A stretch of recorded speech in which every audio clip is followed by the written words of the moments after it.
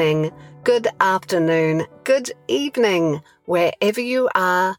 Welcome to the Sage Sayers. I'm Debbie McCullough, an executive communications coach and a narrative coach from New Zealand, based in the fine state of Wisconsin. Every week, the Sage Sayers explores tips and strategies for executive communications, and we listen to stories from interesting individuals from all over the globe on the gifts, the opportunities, and the knowledge from everyday setbacks and challenges.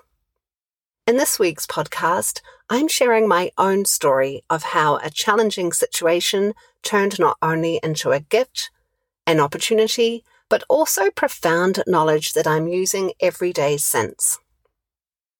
Specifically, I learned that everyday mindfulness, meaning getting out of my mind and into my body, isn't a luxury, it's a necessity for my happiness, my performance, and my efficiency as well. I learned this point firsthand during the height of COVID-19. It was March 2020 here in the state of Wisconsin. Like millions of children across the country, my children were quarantined, homeschooling from home. My husband also had to stop going to the office and was working from home, and my local library, from where I often worked, was closed also. Meanwhile, my business had taken off. And that morning, as I set about doing my work upstairs while my children got about on their lessons, I read a client email. He'd requested a statement of work outlining our conversation from 3 days earlier, outlining the deliverable, specifics on the actual workshop I was going to conduct for his team, and the agreed rate as well. All might have been well, however, Word had crashed on my laptop. Normally I'd go to the library to use the library computers, but those were closed. The other problem was that I didn't know how to create a statement of work. In the past, my bosses had written up these for me. I started to get quite anxious as I tried to problem solve and found nothing online with the information I was seeking. I did not think a Google Doc would look professional, so I started to get really anxious. About an hour later, I heard rumbling downstairs. My son, who has ADHD, was fighting with my husband, and now he was completely getting frustrated that he couldn't pass his exam. I came downstairs very anxious and then tried to help my son, who was still very, very troubled. I also became increasingly troubled and ultimately lost it. I felt terribly anxious on how I was going to build my business while my children were homeschooling, how I could possibly help my son when I'm not a 6th grade teacher, and how we were all going to fare during this awful pandemic. I got so wound up, I started screaming with my son, and I cried as well. But then the shift started to happen. I asked my sons for his grace, and I granted myself permission to take a break. From outside on the deck, I started to do PQ reps. There's all different ways you can conduct mindfulness, but my favorite way is to use PQ reps, where you use one sense at a time to ground yourself and get out of your mind and into your body. PQ reps I've learned from Positive Intelligence, a program in which I'm certifying as a coach. On this day, I used the sense of sound. I closed my eyes and listened for the gentle wind in the trees. The gentle wind and the rustling of the leaves transported me back to my childhood farm. I felt a sense of peace come over me. I felt a sense of calm. Within 15 minutes, I also felt profound shifts from anger, anxiety, worry, to love, compassion, empathy for myself and my family, and a sense of knowing it was going to be okay. We're all going to be okay.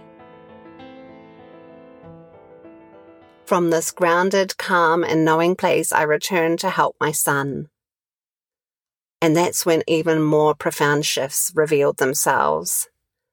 In the height of my anxiety earlier that day, my inner judge had told me the lie that this task of helping my child with his exams was going to take an hour, easily taking me away from any productivity of my own work. My inner judge had also told me my work and my help wasn't going to help my son anyway. There was nothing I could do. Coming back to this task from this place of mindfulness and knowing called the bluff of both those lies. The task of helping my son with his exam, which really just required ensuring he understood each prompt that the exam asked of him, took 10 minutes versus an hour.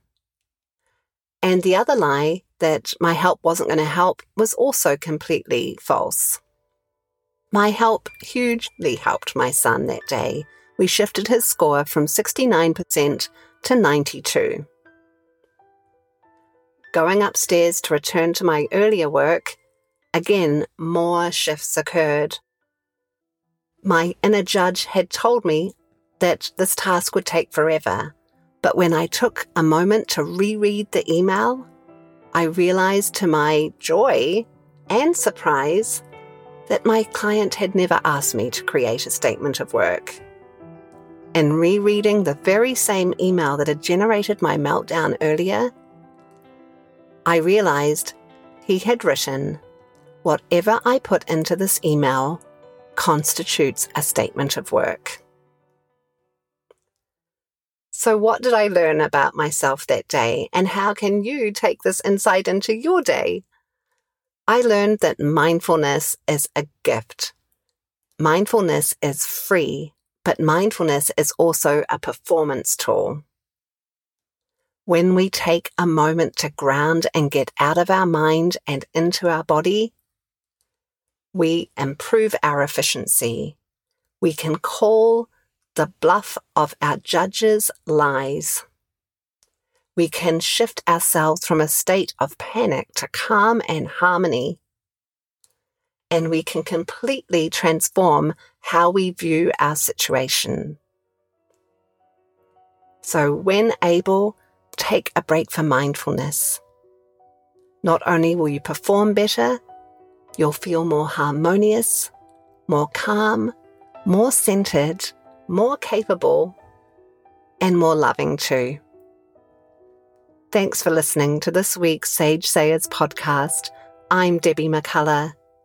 If you'd like to learn more about positive intelligence, please visit the website positiveintelligence.com. Thanks to my producer, Joe Wilder, for the edits this week.